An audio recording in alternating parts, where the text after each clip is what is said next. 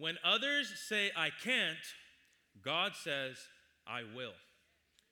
The year was 2019. It was April.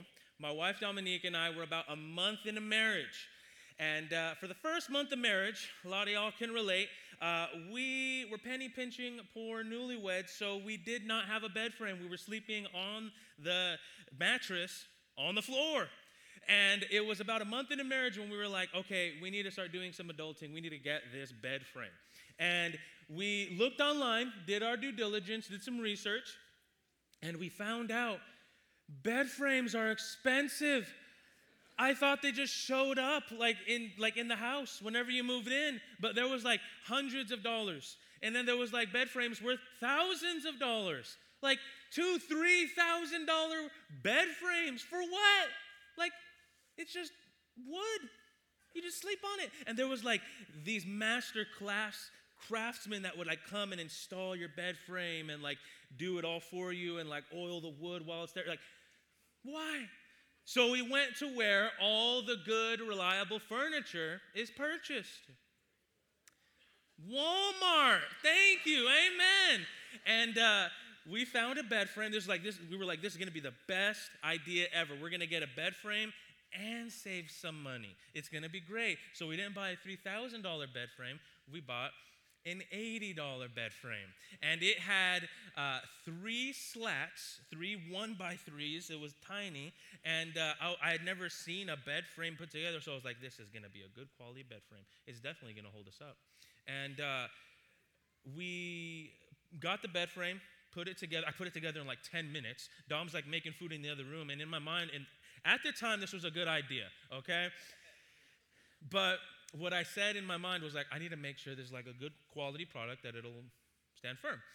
So what I said was, I'm going to be like John Cena, and I'm going to jump on this thing and make sure it can hold us up. So that's just what I did. I backed up about 20 feet into the restroom in our apartment, and I looked at that bed frame, and I went,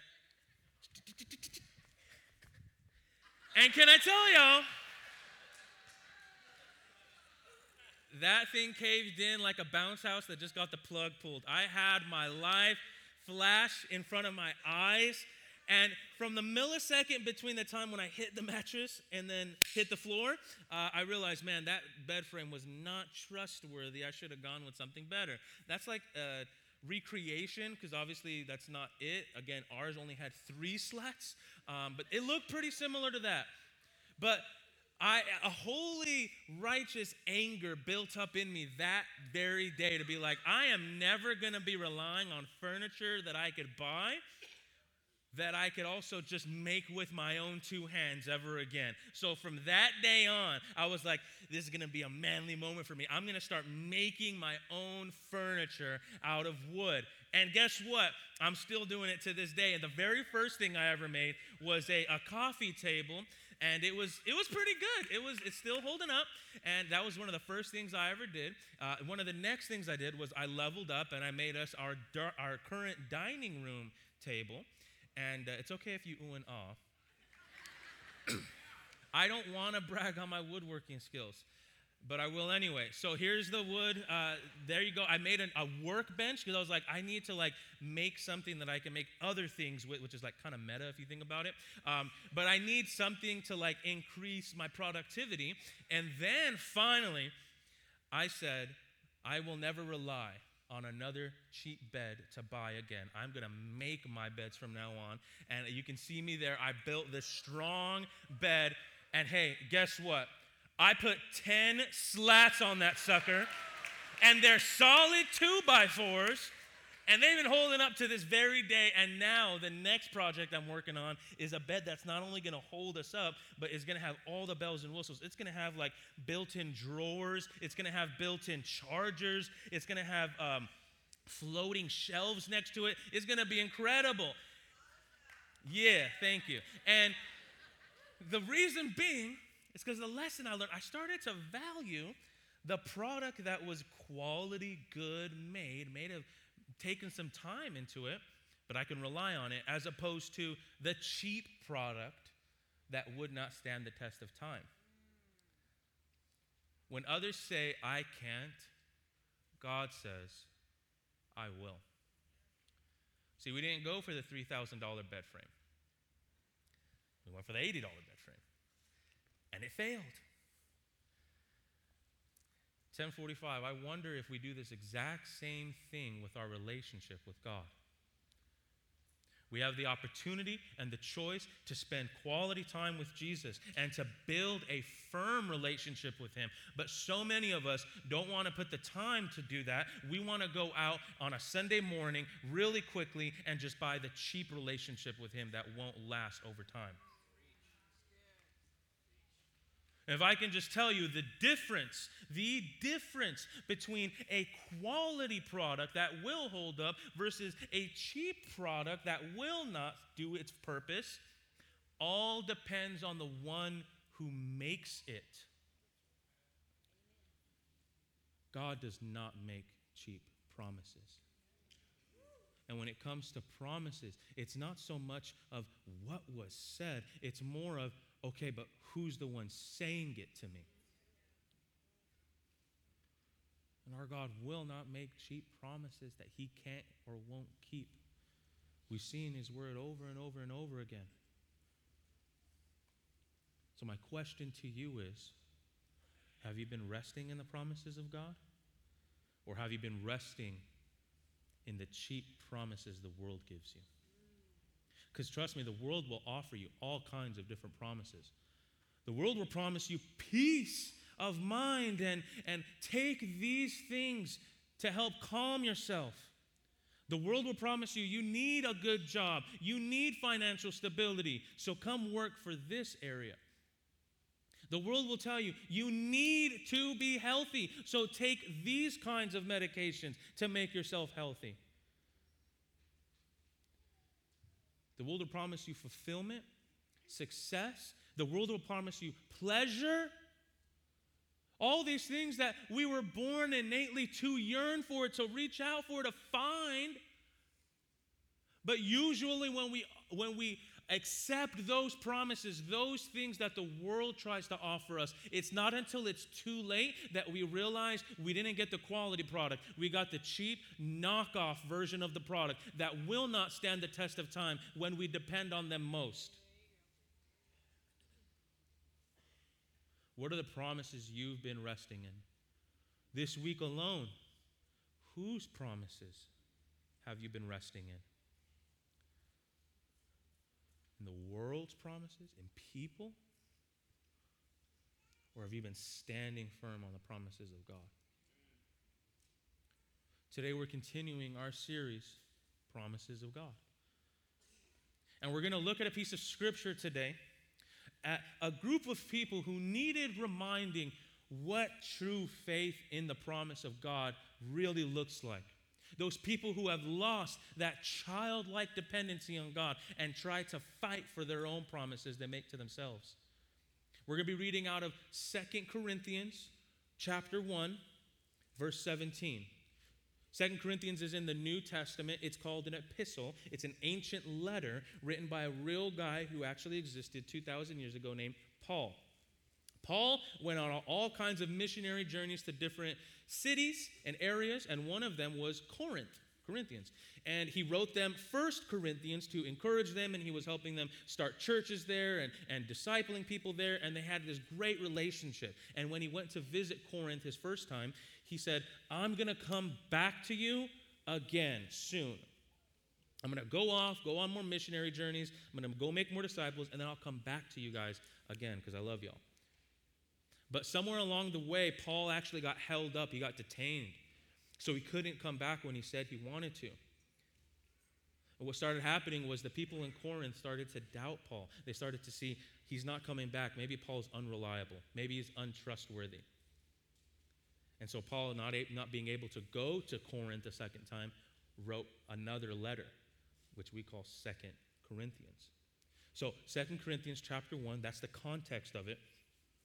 And in verse 17, Paul's writing about his plans he's been making. And he says, therefore, when I was planning this, did I do it lightly? Or the things I plan? Do I plan according to the flesh, that with me there should be yes, yes, and no, no? But as God is faithful, Our word to you was not yes and no.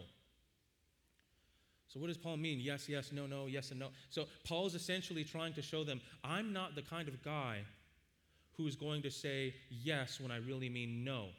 All these people were rising up and saying, hey, Paul, whenever he says yes, he means no. Whenever he says no, he means yes. He's flippant about what he does or what he talks about. But Paul's saying, look, that's not what I'm doing here. And the church in Corinth started to lose faith in the promise of Paul. And by extension, they began to lose faith in the promises of God. Things didn't go according to their plan, how they wanted it, and they started to lose faith. How many times in our world, in our culture, in your life, have things not gone according to the way you want them to? An unfaithful character to our holy and precious God. How many times do we attribute him to be unfaithful? But Paul's trying to say, no, you guys are approaching this the wrong way. God is not this kind of person to be flippant. I'm not going to say, yeah, I'm going to go over here. Actually, no, I'm not. I'm going to go over here. No, actually, no, I can't. And Paul goes on in the next verse, in verse 19. He says, for the Son of God, Jesus Christ, who was preached by us, by me, Silvanus, and Timothy, was not yes and no, but in him was yes. Jesus is not someone who's going to flippantly change on you in the middle of the journey. He's not someone who's going to flippantly just change his mind about whether or not he sees you as a son or daughter. So often, we've been conditioned in our world to expect people or things to fail, to abandon us.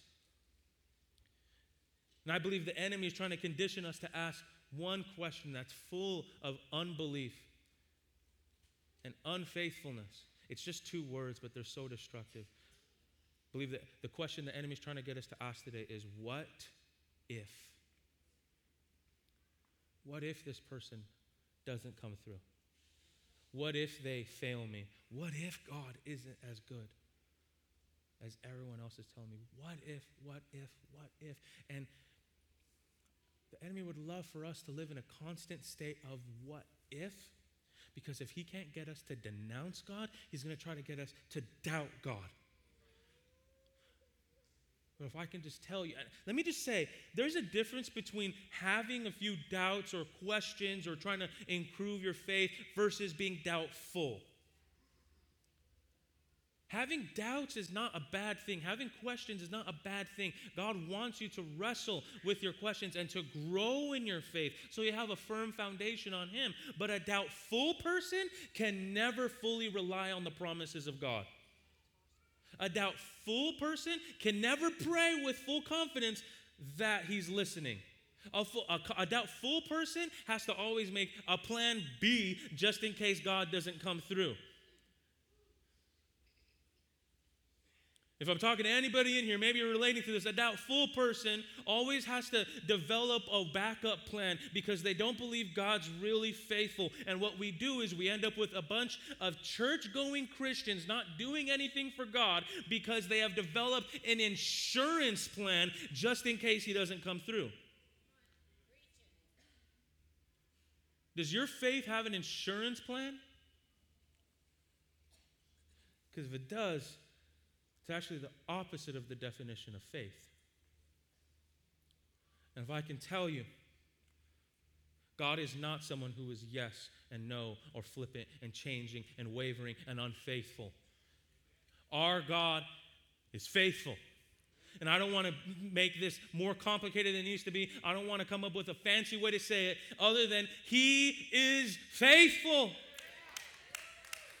I think in 2023, we actually need to get more simplistic about our faith with God and just remember, he is faithful. He's able to hear your prayers. He's faithful to see you come back. He's faithful. And the verse that we're going to rest on today, that we've been resting on, is in verse 20. When Paul says, for all the promises of God in him are yes, and in him, amen, to the glory of God through us. Yes and amen is a phrase that is a confirmation from God.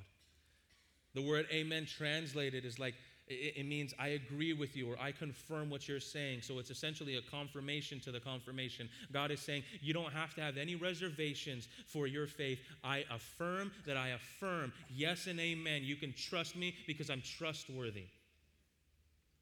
I want to illustrate it like this.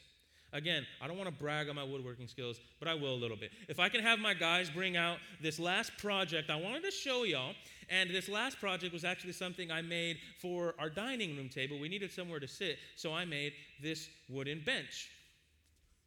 And thank y'all. This is great. Thank y'all.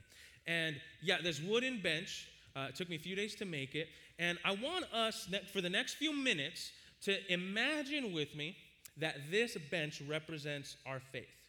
Okay, this is the faith bench right here. And it's being held together, like literally by wood glue and some nails and stuff, but it's being held together for the illustration's sake with the promises of God. Okay? And we can do a few things, but this is what I think many times we do in our walk with Jesus when it comes to trusting in his promises. This is what I think we do. Sometimes we know that a bench is made to be sit upon, but sometimes what we'll do is we'll say, God, I'm kind of nervous. I'm kind of nervous about going all in and believing in your promises. I'm kind of nervous about resting just in you. So here's what we'll do. We'll say, I'm going to come to church every once in a while. I'm going to put my trust in the promises of God. And all right, here we go. I'm really going to use this bench.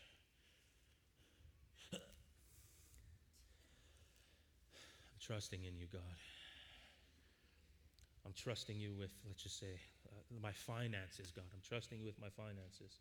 Oh, but to give to Kingdom Builders offering, never mind. All right, God, I'm trusting you with my kids. I'm trusting you with my kids right now. Oh, but praying for them and with them? Never mind. I'm a youth pastor, so here we go. I'm trusting you with my kids. But bringing them on Wednesdays? I got my own schedule. About this one. Okay, God, I'm trusting you with my agenda, my time, my schedule. All right, joining a small group? Okay, let's just do that one then. I'm a busy person. And this is what we do all the time with our faith in God, where we say, I'm going to use this, I'm going to trust in his promises, but then we just do that. Or we say we're going to level up our faith, and we say we're going to trust in the promises of God. And we say, but this is what we do. We don't fully commit. We do this. All right, God, I'm going to trust you with my finances. I'm going to fully believe that you're good and that you want what's best for me. And okay.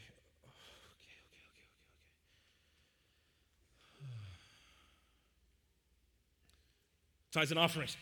Oh, gosh. Okay. All right. Okay, God, I'm gonna trust you with my security and my safety, and I'm gonna make sure that I know that you're my provider and my protector. But you know what? I got an alert, or I saw on the news that someone's breaking into cars. I can't be that faithful. God, I'm gonna trust you with my health. I'm gonna trust you with my well-being, and know that you're my healer. But God, you know what? As soon as I get a bad report from the doctor, I gotta run. And this is what we do. We'll sit on the bench, sure, but we'll sit on the closest to the edge because we know that's where we can get up the quickest to make a quick getaway, just in case he doesn't come through. But when others say, I can't, God says, I will. And what we need to do is ask ourselves, have I built an insurance policy for the faith of the promises of God that I have? Am I able to rest in God? So many times what we'll do in our modern church world is instead of using this to eat at the dinner table, we'll try to do this in our own strength. No wonder you feel so tired all the time. No wonder you feel so tired chasing after God all the time, because instead of resting in his promises, you've been doing this and standing on your own 2 feet and relying on your own strength. No wonder we get so worn out, and so many people say, I'm burnt out. You could have just rested in him. So here's what we're going to do. We're going to understand that God in him is yes and amen. His promises are faithful to be held up upon. So what I'm going to do, what we need to do, even though it's scary, because what happens if your health starts to deteriorate? What happens if you start to get diseases? What if your home gets foreclosed on? What if the worst possible scenario starts to happen? Trust me, I know how difficult it may seem. I know how dark it may feel. God, where are you? My kids are just going crazy. You promised that you would bring my prodigal son or daughter back home. Where are you? But the answer is not to make a quick getaway. The answer is actually to scoot in further, because the place where we need to be is fully resting on him. And we know that when others say, I can't, he says, I will. And trusting in his promises that he says, I will be there for you. When he says in Psalms that when the raging waters come against you, stand firm and do not be afraid. I will be there with you. When your enemies surround you, I will deliver you. I'm going to stand on your promises, God. And I'm going to have faith in you, in your word, in your promises. And I think we've taken this word faith and twisted it so much in our culture. God's promises and his faithfulness is not so that we have an invitation to sin. It's so that we can get closer to him and rely on him more. He's not just going to, his promises are not, God, whatever I want, you're going to fulfill right now. His promises are in the Bible. Have you read it recently to know that? So I'm going to trust when he says that even when we are faithless, he is faithful, like it says in 2 Timothy. Even when I am faithless, God, you are faithful to bring me home and to know that I am yours. God, I'm going to trust in your promises, and I'm going to say yes and amen and have a childlike faith in the promises of God. And you know that song we just sang, that we're going to rest in his promises? The only time you can get true rest is when you take your feet off the ground itself and you just fully trust that he can hold you.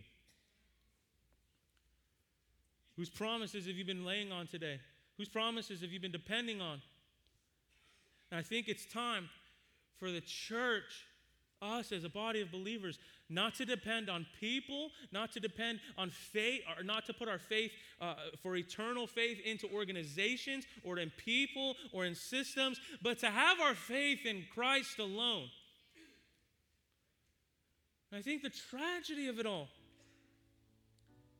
is that whenever we think of the faithfulness of God, especially us seasoned veteran Christians, whenever we think, okay, God, I'm going to remember your faithfulness, we usually typically remember a time when God was faithful in the good times, or when he delivered us out of a bad time.